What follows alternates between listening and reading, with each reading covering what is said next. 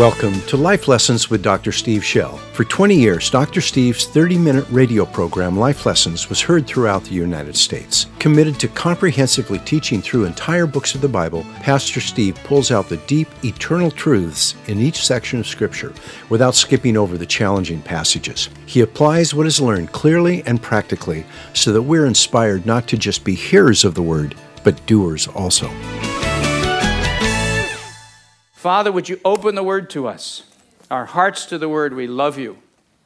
And we want to hear your Word and obey it so that we will be blessed and our lives will flourish. So come, O God, and open our ears, our eyes to see the things of God. Grace me to speak your word and not my own. In your name we pray. Amen.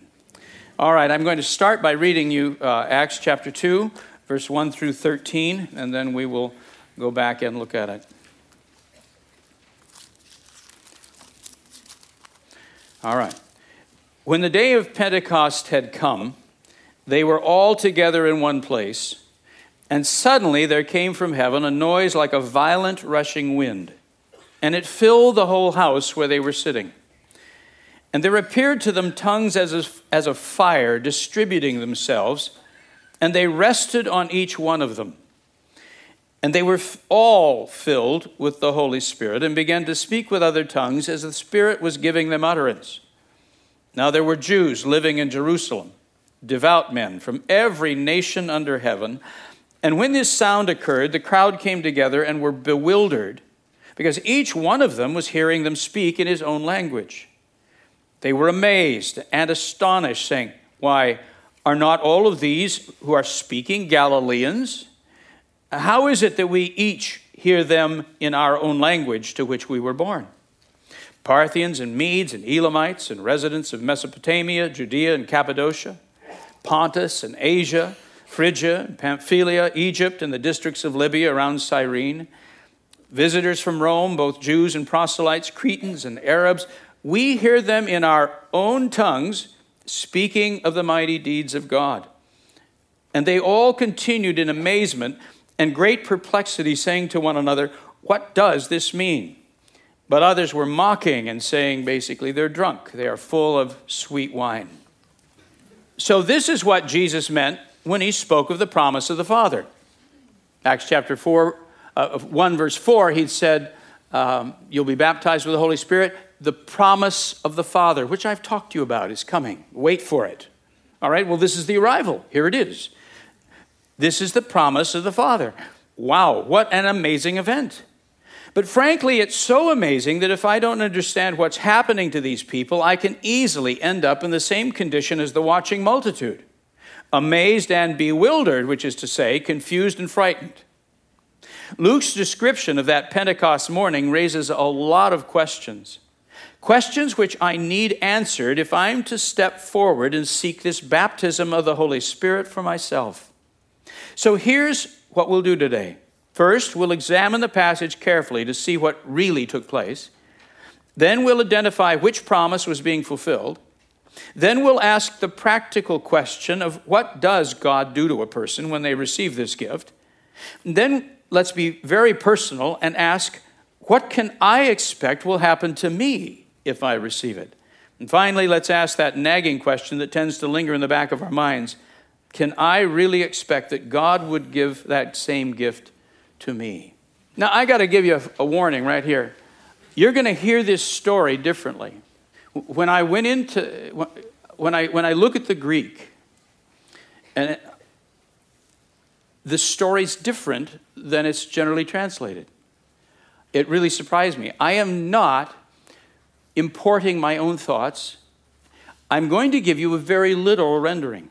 But when you do that, when you render what's there and let Luke tell his story, it's a different story than we've heard generally. You'll see. Verse 1. 10 days earlier, the Lord had commanded his disciples to wait in Jerusalem until they received the promised gift of the Holy Spirit. He told them that when this gift came, they would be baptized into the Holy Spirit like John had baptized people into water. Over the course of these 10 days, they had been meeting continually to prayerfully prepare themselves and wait. Now, Luke describes in beautiful detail the moment when that gift arrived. He tells us that after the 7 weeks, which lead up to the Feast of Pentecost, Shavuot, were completed, and the 50th day had arrived, the disciples were all gathered together on that day. That's the way he says it. When the days were fulfilled, meaning, and that's what you would do with the days leading up to Pentecost, you count the Omer. Every day, you count the days. So all these 50 days, they've been counting days. He says, when those days are fulfilled, and they met all together on that day of Pentecost. So you've got a whole gathering now. Verse 2, hang on to your hat. Then he says, and this is what he says, and suddenly out of heaven there came a sound as if being carried along on a strong gust of wind. And that sound filled the whole house where they were sitting. Luke pictures the disciples gathered in the upper room sometime during the earlier part of the morning. This moment could not have taken place in the temple because the temple gates were not opened until 9 for the morning sacrifice. Since he tells us that all were gathered on that special day, we may assume that at least the 120 he mentioned earlier were present. Most were sitting at the time. Usually when this verse is translated, it's interpreted to mean that they suddenly heard the sound of a great windstorm. But Luke chooses his words here very carefully. He's trying to describe for us a very remarkable spiritual experience. Here's what seems to have taken place. As they were sitting in the upper room during a time of morning prayer and praise, all of them suddenly heard a sound that seemed to be coming from heaven. And it grew louder until it reached them. And when it did, they felt its impact like a strong gust of wind. And then this heavenly sound surrounded them, filling the whole room. I told you it was different than you'd heard it. I've always been taught, and when you read the text, it's the way they translate it generally. It sounds like they're sitting in a room, and then suddenly it's, all the windows are rattling, and you've got like a hurricane outside. And I go, whoa, what's that? And then here comes the flames of fire. And I thought, okay, that's the way it is. I don't know why we have a windstorm like that. It's cool, whatever it is. But I didn't understand it. Now, listen, I'm going to tell you what it says. And I don't know why we didn't. It says they heard a sound. And the word that's used there, the word for sound, is we get our word echo from. So I want you to note that, because we're going to look at another word here in a little bit. So they heard a sound, and it means that, just a sound. It could be music, it could be voices, it could be, who knows. But it says they heard a sound. And then it says, and the sound was being carried along on a strong breath of air. That's what it is. Pnoi, the word absolutely means, when God breathed into Adam's nostrils, that word, pnoi, and Adam went and came alive. It doesn't talk about hurricanes. It's, and it literally says, the word is, you recognize the word ferry. A ferry carries somebody across a river or something. That word pharaoh, it means to carry, to bear something. And it says there specifically that this sound was being carried on a strong gust of air. And then it says, and when it came, it surrounded them and filled the house. When I saw that, I began to weep because I recognized I've actually seen something like that. Many years ago, Mary and I were at a Billy Graham crusade at the Hollywood Bowl. I was a youth minister in a church in Pasadena and going to seminary, and Billy Graham came and we went. And the Hollywood Bowl is an outdoor meeting place. They can do that there. And they have it's this cone-like thing, which is acoustically designed. And then the seats sweep up the hillside. It's kind of a long, slow, sweeping hill. And the seats just sweep back from it in a big curve. And we don't get anywhere real early. So we're up 2/3, 3/4 at least up this stadium, or this whole seating arrangement. And I was excited to hear Billy Graham. I thought, man, this guy's got to be absolutely fabulous. And I'd heard him a lot, growing up as a child on TV and everything, of course. But I'd never heard him in person before. So I'm sitting there and I'm listening to his sermon. And I'll just be honest with you. I'm thinking, well, Billy, I hope you're not disappointed. But today, this wasn't your day. You didn't really ring the bell. It's not a bad sermon. It's okay. But come on, Billy. It's not going to happen today, I don't think. And so it was fine. It was just a sermon. And I really thought he's going to be disappointed. And I don't think many people will probably respond today.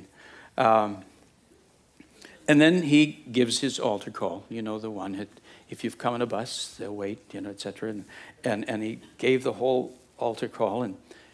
And then somebody began to sing, just as I am without one plea. And I'm watching to see, will anybody go? And it was interesting as I saw it start right in front of the stage. And it was like a rustling. Have any of you seen wind go through wheat fields, in Kansas or something? You could just watch the wheat kind of wave like that. Well, you could see this thing, and it was like people began to kind of move down, and you could see something just stirring like that. And people began to go into the aisles all the way through. But the thing, God is my witness, my wife is my witness. She was there, she'll tell you the same thing. You could watch this move just slowly advance in a line. So help me. It was almost row by row in a line right up this Hollywood Bowl. You could watch it come from down at the stage, moving through people, and where it would go over, and they began to go down, bow down, and they would begin to pour into the aisles, and you begin to watch this happening. And I saw this thing coming, and it's a way it was coming up, and then it starts getting close, and I'm thinking, uh-oh. Something's coming. You could just literally, you knew it was coming over. Here we go. You're kind of like braced for this thing. And it came, and when it came, I'm telling you the truth, there was a wind, a warm wind. And as it went over us, I wanted to go down and get saved. I'm telling you that your heart began to be just rent. The sweetness of the Lord. I watched people around. People began to pour out of the aisles. It moved. The thing moved in a line. And it went over us in this warm wind. And went right on up past us. That's what happened. Only in their case, it was a beautiful sound of some sort. They heard the sound, and when it hit them like a warm wind over them. Then the sound filled the house. And what next? We have no way of knowing what they heard. Whether it was music or singing, it was not a noisy windstorm that they heard. That is not true at all. The sound was carried on a strong gust of wind. Whether it was music or singing or angelic praise or the voice of God himself. I give you references where those kinds of things are heard by others. But they physically felt it come over them like a wind. And then they were enveloped by it. Verse 3.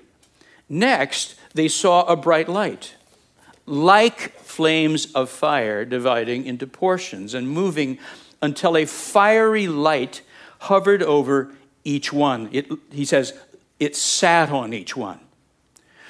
Luke says, and there appeared to them tongues of fire, dividing themselves, and a portion rested upon each one of them. Actually, he says tongues like as fire. He does not say tongues of fire. There's a way to say that. He didn't say that. He uses a word that means like it. It wasn't fire, but it was like fire. there would have been no mistaking the message. The Holy Spirit had come to dwell there. To Jewish believers, no symbol would have been more familiar than the pillar of cloud and fire which led Israel through the wilderness and rested over the tabernacle. The pillar of fire was God's powerful presence manifested in such a way that all could see it.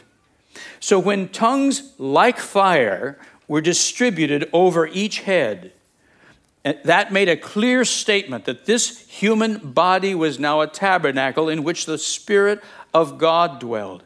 The pillar of fire no longer hovered over a tent or a temple, but over the disciples of Jesus Christ. Let me stop there. Think of this. Every Jewish man or woman in that place was raised with these stories. They're totally alive to them. When Israel passed through the wilderness, they were led by the pillar of fire, the pillar of cloud by day and fire by night, correct? What was that fire? It was the Shekinah glory of God, correct. Where did that pillar rest when they were stopped? It rested over the tabernacle, correct. Indicating that God dwelt here. Do you recall one of the beautiful pictures that's also there? Apparently Moses had put a little tent outside the camp where he could go pray. And they call it the tent of meeting. So is the tabernacle called the tent of meeting. But he had a small one, just his own tent out there. And it says that he would go out to pray. Do you remember what would happen? That great pillar would do what? It would go over, and it would go right over that little tent. And God would meet with him there. Isn't that amazing? So now, here comes the pillar of fire into the room. And what does it do? It divides itself. It's exactly the word, cleaves itself. It divided. And a portion of this light sat on them. I assume that to mean hovered over their head. Maybe it was even more enveloping. I don't know. But it came over each one of them, this light, this Shekinah. What does it say? This is now my dwelling place. This is now my tabernacle. So you see it? This was a strong, clear, very biblical Jewish statement. God has come to abide here. When Jesus was baptized in the Holy Spirit, John saw the Spirit come and rest on him how? As a dove. Now in the upper room, the Spirit appeared as a fiery light resting over each head. Verse 4, and they began and continued on, speaking in other languages, as the Spirit gave them to speak out. The word Luke uses, Luke's a Greek speaker. He's raised he's a native Greek speaker. He's a physician. He's well educated. He uses the language, he uses Greek like nobody. And he draws on old Greek. The man spoke the language. It's his language, and he's very precise in it. He uses a word which is only used for divine utterance, for things God says to give. When you declare, it's used a number of times in Acts, but it's always when someone's speaking the word of the Lord. Not just speech. There's another word for that. Verse 5 and 6. And there were Jews dwelling in Jerusalem, devout men. The word means those who fear God and are careful to obey his word. From every nation under heaven, and when this voice, sound of many voices, now it says, and you'll probably have it translated, they heard a sound, or when they heard this noise. Different word altogether. I said the word they sat in the upper room and heard a sound, and it was the word from echo. Here is a totally different word. They heard a phone, a voice. They didn't hear noise. They heard a voice. Oh. The sound of many voices, I would propose. The multitude came together and they were confused because each one of them heard the entire group of disciples speaking in his own dialect. Luke uses the word dialect. Verse 7. And they were shocked. Literally, when I say shocked, The word he uses means to stand beside yourself. You're so scared, you're like watching yourself do something.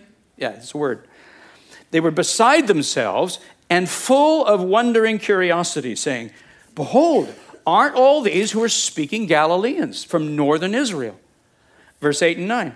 "Then why do we hear them each one in our own language in which we were born?" Please notice Luke's wording. There is another miracle taking place beside the speaking in tongues. It is a miracle of hearing. Thousands of Jews were present from all the surrounding regions, people who had undoubtedly learned to speak several different languages in order to function in their multicultural world, Greek, Latin, Hebrew.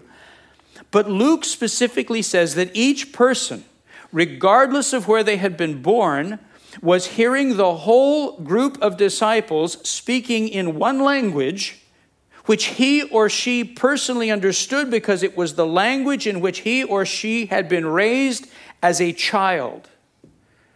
So God was miraculously causing everyone in the multitude to understand what was being said. Did you follow? Yes. Not only is this group of 120 or whatever speaking in other languages, so what happens? This is Pentecost morning. Pentecost is one of the three great gatherings. Everybody's to come, and people have from all over the world. There are many, many pilgrims, as it were, there in town, and they're moving toward the temple. Temple gates open at 9 in the morning. You start with the morning sacrifice. This is the day you bring your offering to the Lord and all of that. So people are moving. I don't know where this upper room is located, but it's somewhere in the zone. And they're noisy. I mean, 120 Pentecostals, come on. And they're just going in this beautiful praise to God. And a crowd gathers. And listen, here's what it says. Every person in the crowd heard the entire 120 speaking not simply in a language they understood, but in the language to which they were born. You know, there's a wonderful joke. It says, what will be the language of heaven? And people have different opinions. But the answer is English, because Americans can only speak one language. But everybody else in the world speaks multiple languages. If you go anywhere, children will come up and they'll go off in 3 or 4 languages just like that. Where'd you learn that, child? They all have to function. This whole crowd spoke multiple languages. They would speak Greek. That's the business of commerce. I mean, the language of commerce. You do your business in Greek. They would speak Latin. That's the governmental language of their conquerors. The Jews would all have been raised bar mitzvah. They know some Hebrew. But they have a home language. And they're from North Africa and Arabia and up in Turkey. They're from all of these places. And so they're hearing it in their home language, in the one they grew up in. Their mom taught them.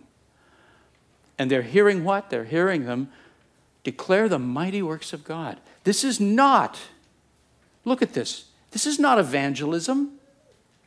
That is so silly. In just a few minutes, somewhere after 9 o'clock, Peter will stand up, address the entire thousands of people in one language, probably Greek. He will speak to them all, and he will evangelize them right then and there. This is not evangelism. We might call it pre-evangelism. God is showing a miracle. It's a sign and a wonder. It's caused them to go, oh, and they're frightened, and they're going, what's going on here? So you got their attention. Verse 9 through 11. To show us the extent of this miracle, Luke lists some of the distant places from which people in that multitude had come. There were Parthians, Medes, and Elamites, think Iran, Mesopotamians, Iraq, Judeans, Israel, Cappadocians, that's central Turkey, eastern part, a very remote part of Turkey with mountains on 3 sides, Asia, that's western Turkey, Phrygia, central Turkey, western part, Pamphylia, southern Turkey, Egypt, Libya, and as far along the northern African coast as the city of Cyrene. Do you know anybody in the Bible from Cyrene? Who? Simon, and he's got a brother or son. Was it son Rufus? We also met in the book of Romans. There are Cyrenians there, and they're listening to this. There were visitors from Rome, both Jews and Gentile converts to Judaism. People from the island of Crete to the west and Arabia to the east. Yet all understood what the disciples were saying because each person heard them speaking in his or her native tongue. And what they heard them saying was praise to God. They were declaring the great things God had done. It possibly sounded like Mary or Zacharias. Let's just sample that for a minute. Go with me to Luke 1. Just want you to hear a little bit of what I think when they heard these people speaking now. This is the kind of thing they listened to. I'm going to take the Magnificat. I've got, just on the next page, you've got Zacharias and his great blessing. Either one of these, you'll see the sort of thing it is. Verse 46 of Luke 1. And Mary said, "My soul exalts the Lord, and my spirit has rejoiced in God my Savior, for he has regard for the humble state of his bondslave. For behold, from this time on, all generations will count me blessed. For the Mighty One has done great things for me, and holy is his name." She's prophesying, you see it? It's pouring out of her. "And his mercy is upon generation after generation toward those who fear him. He's done mighty deeds with his arm. He's scattered those who were proud in the thoughts of their heart. He has brought down rulers from their thrones. He's exalted those who were humbled. He's filled the hungry with good things and set away the rich empty-handed." By the way, this is Jesus' mother. Keep that in mind. The woman knows the word. This is who taught him. "He has given help to Israel, his servant, in remembrance of his mercy. As he spoke to our fathers, to Abraham and his descendants forever." That kind of thing. 100+ people are declaring that in other languages as the Spirit gives them utterance. Verse 12 and 13. "And they were all frightened and confused, saying to one another, 'What does this mean?' But others were mocking and said, 'They are filled with sweet wine.'" Isn't that a sermon in itself right there? What do you do when you see God do something? Is it funny? Do you laugh at it? Or when you see God really moving on somebody, does it wake you up and you say, what's happening here? Do you begin to ask the question, "God, what are you doing?" You can see people separating themselves right there as they respond to this miracle. Now the sermon. That was your Bible study. All right. What promise? What promise is this? Jesus told the disciples that they would receive what the Father had promised, which he said, "You heard of from me." I've been talking about this. We've just seen them receive it. But which promise is this? It's the one he specifically mentioned in the Gospels. It's the new covenant, which Jeremiah and Ezekiel spoke about. First, listen to Jesus. Would you read that out loud with me? "And in the same way, he took the cup after they had eaten, saying, 'This cup, which is poured out for you, is the new covenant in my blood.'" What covenant? That's a specific covenant. That's not some sort of generic term he's tossing out. In the night in which he was betrayed, we're taking Passover, we're about to go out across the Kidron Valley. He takes the cup of redemption. It's the third cup of the meal. He takes the third cup and he holds it up and he says, "This cup will bring you the new covenant through my blood. What I'm about to do, my blood is the pouring out of my life, violently shedding my life for you. What I'm about to do will bring you the promised new covenant, of which I have been telling you and talking to you about." They knew this. Now listen to Barnabas explain this new covenant in his letter to the Hebrews. Thank you for laughing. Hebrews 8. I feel very strongly he wrote this. And so I just unhesitantly tell you the truth. Here we are. Verse 6.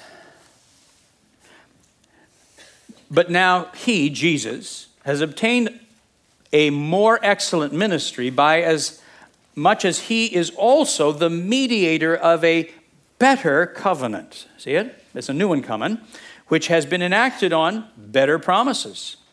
For if that first covenant, the one at Sinai, when everyone was splashed with blood, swore to keep the law, and if they didn't, that God should destroy them, and then within days violated it flagrantly.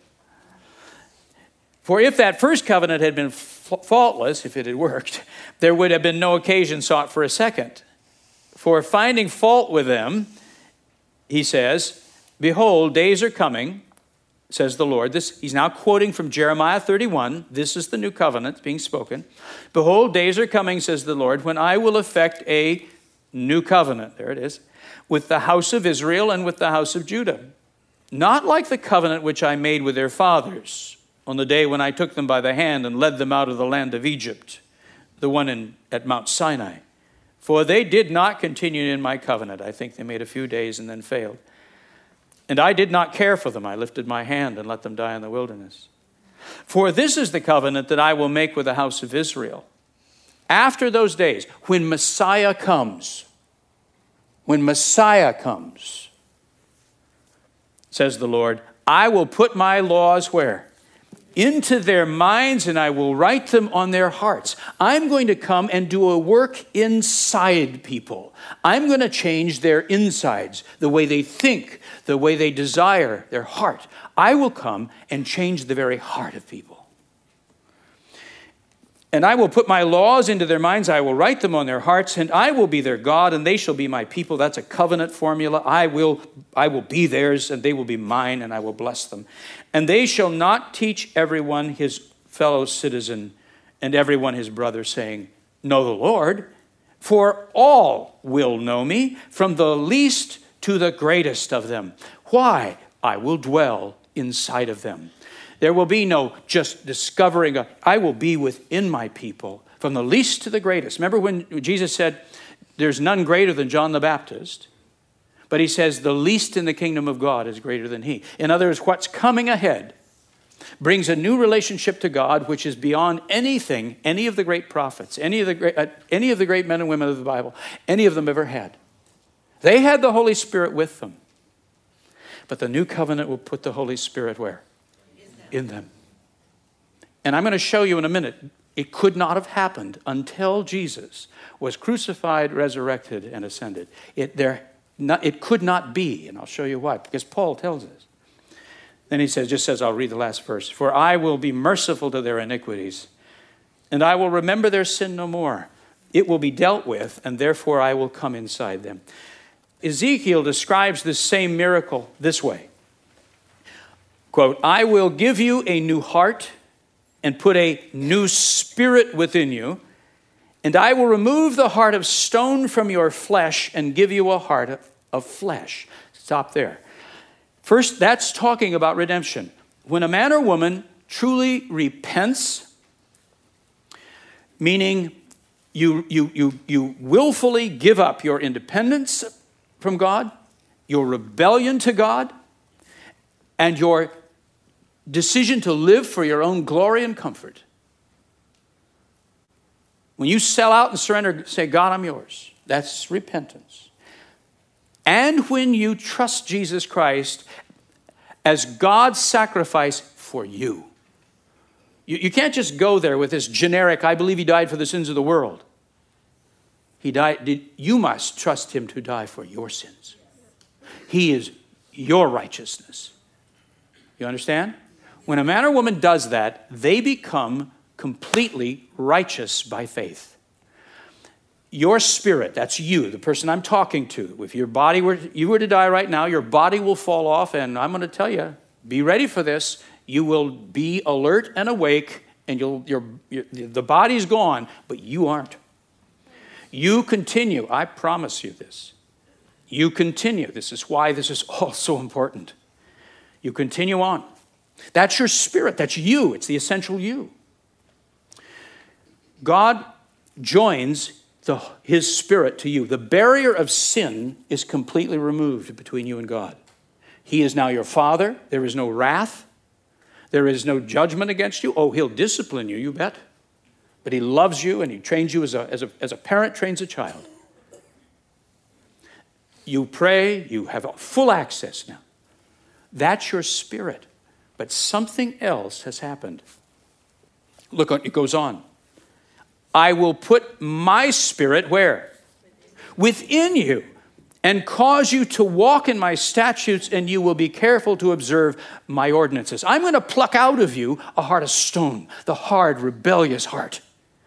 And I'm going to, through repentance of it, I'm going to join you to me. Your heart, your spirit will love me.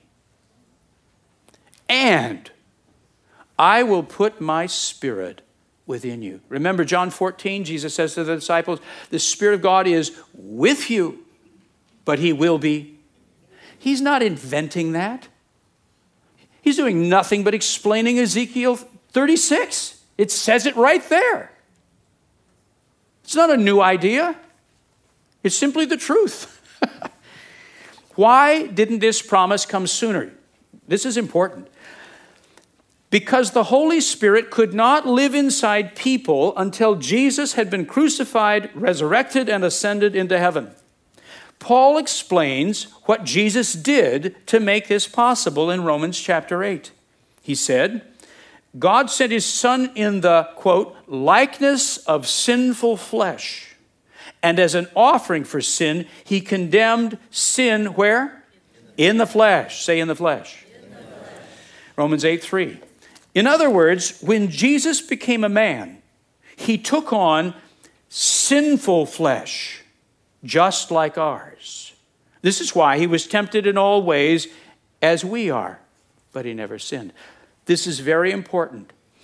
Paul says what the law could not do, weak as it was through the flesh. In other words, God, we've just read that in the New Covenant. God says, I gave you my rules how to be holy. You swore to do it, and it didn't work. And it never has worked. And that's the whole testimony of the human race. That's Romans chapter 7. Paul's, you can want to do it all you want, but you can't do it without something taking place. So he says that didn't work. So he tells us that Jesus, when he was crucified, did not just die for the sin that separates your spirit from God. He also died, listen to this, for the sin which has polluted your bodies. How many in here, you don't need to raise your hand. How many in here you have used your body to sin with? This week. Yes. Already today.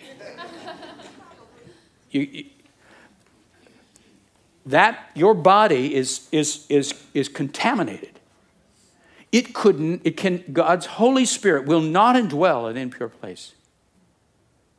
It is not a suitable habitation. He can be with you, but he won't be in you. And Paul says, that's the pickle. That's the situation. That's what's not working. He said, so, because what the law could not do, wicked as it was through the flesh, God did. How? Sending his own Son in the likeness, and he doesn't say of flesh, becoming a human. He says in the likeness of what? Say sinful flesh.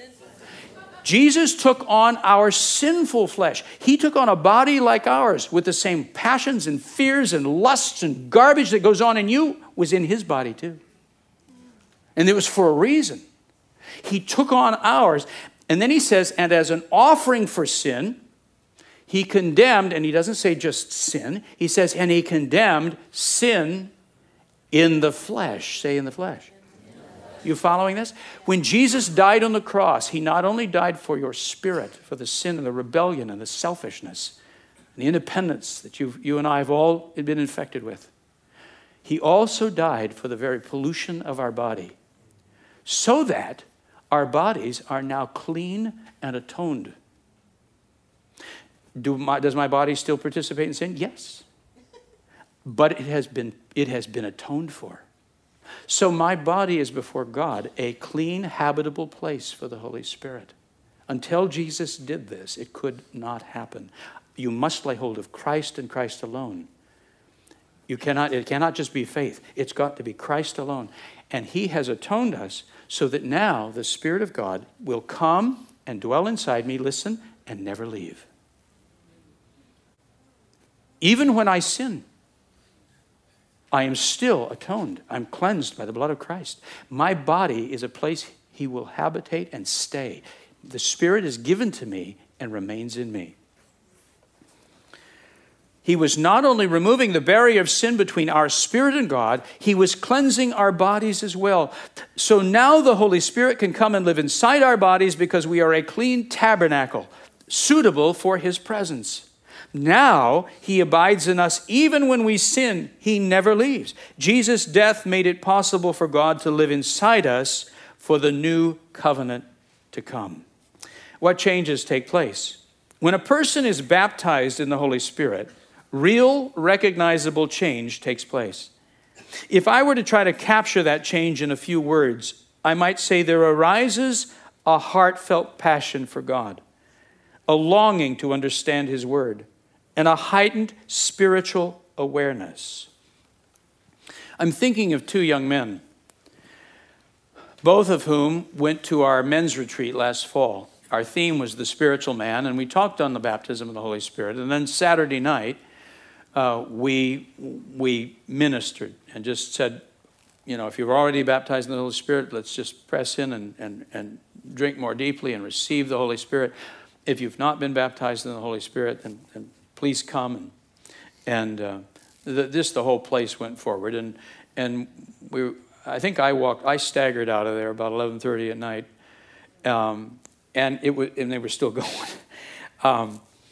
The Lord came in great power. One of these young men had been raised in a Pentecostal home and believed these things. One of these men had been raised in a non-Pentecostal home or taught against it, so that these things are suspect, that these should not happen today, that kind of thing. In all of this, we have all kinds of people ministering, and I'm just milling around, and most everybody's taller than me. And so I come up to this one of these young men, and he's there kind of praying and waiting. I do this with men, but I will put my hand at times on their stomach, and I'll just pray, Lord, rivers of living water, rivers of living water. Why? Well, the Bible says, out of your innermost being, the word's koilia, means your bowels, out of here will flow rivers of living water. So I'm just got my hands on him, and I'm just praying for him. And I'm saying or coaching anything. I've just got my hands on him, and I'm praying for him like this. And there's lots of power in the room. And rivers of living water, come Holy Spirit, rivers of living water. And all of a sudden I hear up above me somewhere, just pouring out in a new language. This other one is sitting in the second row, and these are theater seats there at the camp we go to. And he's got his head in his hands like this. And I just laid hands on him, and I was praying for him, and I could sense the power again. But when I left, he didn't move, he didn't twitch, he didn't move a muscle. And an hour later, he's still exactly in the same. Then I'm thinking, you okay? What came of this? Was this one baptized in the Spirit or refreshed? I don't know. Was this one baptized in the Spirit? Pretty sure. When I mean baptism, I mean this encounter with the power and presence of God where you know he's in you. It's the first time we call it the baptism. After that, we call it refilling. But that we're to have, this presence of God and this strong consciousness of him being upon me. What did it do? One of them has said not too long ago, he said, I read the Bible for years because I ought to. And he says, now I am so hungry to read it. He said, it's just strange. You can see the motivation. You can see the eyes. Now we're having all sorts of conversation about ministry and what's the course of my life. And nobody's guilting him. Nobody's giving him some routine. Now you ought to be doing. It's none of that at all. This is coming, the motivation's in them. The passion's in them. The interest in God is in them. You see this? This is part of it. It's for all of us. This is not you repent, you believe, and you receive. I have more to say in a minute. You can do that. My spirit is awakened. Here are three things that I think happen. My spirit is awakened. I discover I have ears that can hear God speaking to me. I no longer function just on deductive reasoning. Many people's Christianity is an entire list of deductive reasoning. This is how we deduce that we should do this, and this is how we deduce we this. And we put these things together and we deduce this. And there's nothing wrong with deductive reasoning. But I will tell you that when you're baptized in the Holy Spirit, the radio goes on. And God begins to talk to you, and unsolicited. Imagine that. And you begin to sense a spiritual dimension that you weren't conscious necessarily. It was there. You're saved, but you weren't conscious of this, and now you are. And I have eyes that can see and recognize God at work around me. I become more intuitive and spiritually alert. Let me insert a little caveat here. All of us know that just being baptized in the Spirit doesn't make you wonderful. Some of the biggest jerks you'll ever meet speak in tongues, all right? Let's just put that on the table. So this isn't some instant sanctification. A person needs to stay in the Spirit. A person needs to take the Spirit and put to death the deeds of the flesh. There's a whole process here. But that there's a reality, and that it's a wonderful reality, and that it's an enormous benefit to each of us is true. My will is empowered. I discover now I have the power to be free from the cycle of failure and to temptation and sin. It helps to have someone teach me how to draw on this power, but it's there, and when I do, I gain victory over old strongholds. Paul's biggest thing is to say, with this baptism, this he calls the Spirit of Christ, the Spirit, this indwelling Spirit that Christ has brought to us, he says, when you have this power in you, you now have the same power that raised Christ from the dead dwelling in you, so you can put to death the deeds of the flesh. You've got the power you needed and lacked all along to walk a holy life, to live clean, to live in obedience. I'm able to live a holy life and enjoy all the blessings that come from that. Do you realize holiness may be a word that sort of puts us off, but come on. What it means is you're not addicted, you're not sinning, you're not letting temper and fear and greed and junk control you. You are finally free to prosper in everything you do. You don't ruin your marriage, you don't ruin your children, you don't ruin your career, you don't ruin your ministry. You're not your own worst enemy anymore. You are now living clean. You're living in the love of God, and the purity of God is at work in you. This is what this means, so that you can become the person God's intended you to be all along. I'm not making that up. That's not happy talk. That's what it means. But this putting to death the flesh, it's part of it. And the Spirit has come for that. And the gifts of the Spirit are released. These manifestations of God's power come more freely and often for ministry to the church, witness to the world, and comfort to my family and friends. Healing, guidance, discernment, faith. Don't we need all of those? Here's some more questions I want to address just briefly. Does every Christian automatically have this gift? Yes, in that God gives us everything when we repent and believe. When you repent, when you embrace Jesus Christ, when you become righteous, God gives you everything. Everything he has. It's all yours. Paul says the promises are yes and amen. All of them. Right then. But the actual receiving of it on our part is a real encounter with God's power, which we will know when we have received it. This isn't just theology. These people aren't just theologically deducing that now was the time that the Spirit had arrived. The Holy Spirit had come in clear power, and they knew it, and they knew they were different. However that comes to you, and it comes very differently to everybody, but it's the same Spirit.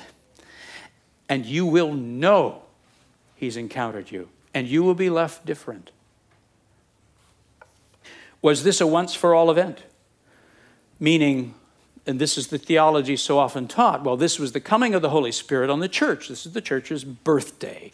And now He gives it once to this group, and that's just going to ride for the next 2,000 years, and that's it. The Spirit is now somehow with the church, as though it was some kind of entity or box. Absolutely not. Peter will say this promise is for every Christian throughout time, and I will quote him soon. Will I experience the same signs and wonders they did? Well, no. Jesus' baptism was different. There was a dove and a voice from heaven. The Samaritans, they got it differently. Cornelius' household, he got it differently. The Ephesian disciples, they got it differently. There were certain similarities, of course, in all of it, but every person, it was different, but the same reality. Will I speak in tongues? Now, not everyone who has been baptized in the Holy Spirit does, but it is a very important step in moving into the new spiritual life. Everyone can. Let's just get that on the table, though they may need some pastoral care in the process. It's not something God's withholding. It's a sweet gift. I'll say more another time.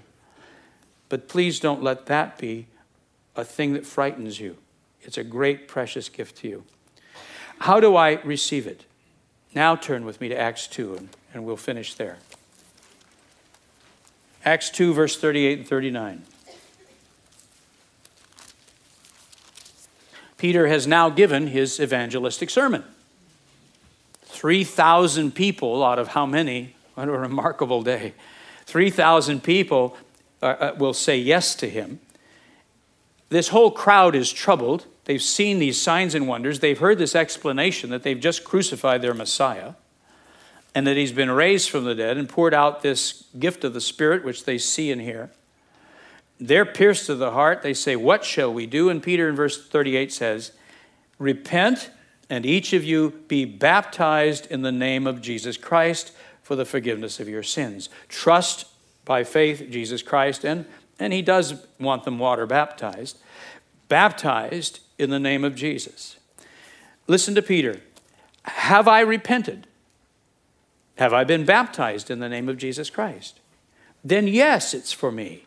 And then watch what happens. Peter goes on. He says in verse 39, for the promise is for you and for who? Your children, and for all who are far off, as many as the Lord our God will call to himself. Yes, it's for me and my children, meaning generation after generation, all who are far off, meaning Gentiles in distant lands, the entire world, and as many as the Lord our God will call to himself. Every Christian, in every generation, in every place, until the end of the age. And then what do? I wait like they did. I prepare my heart. And when the Spirit of God is powerfully present, I actively receive him to dwell within me. The language Jesus uses, drinking is one of them. He says, is anyone thirsty? Speaking of the Spirit, is anyone thirsty? Let him come to me and what? Drink. When you drink, what do? You take something, you take a liquid where? Inside yourself.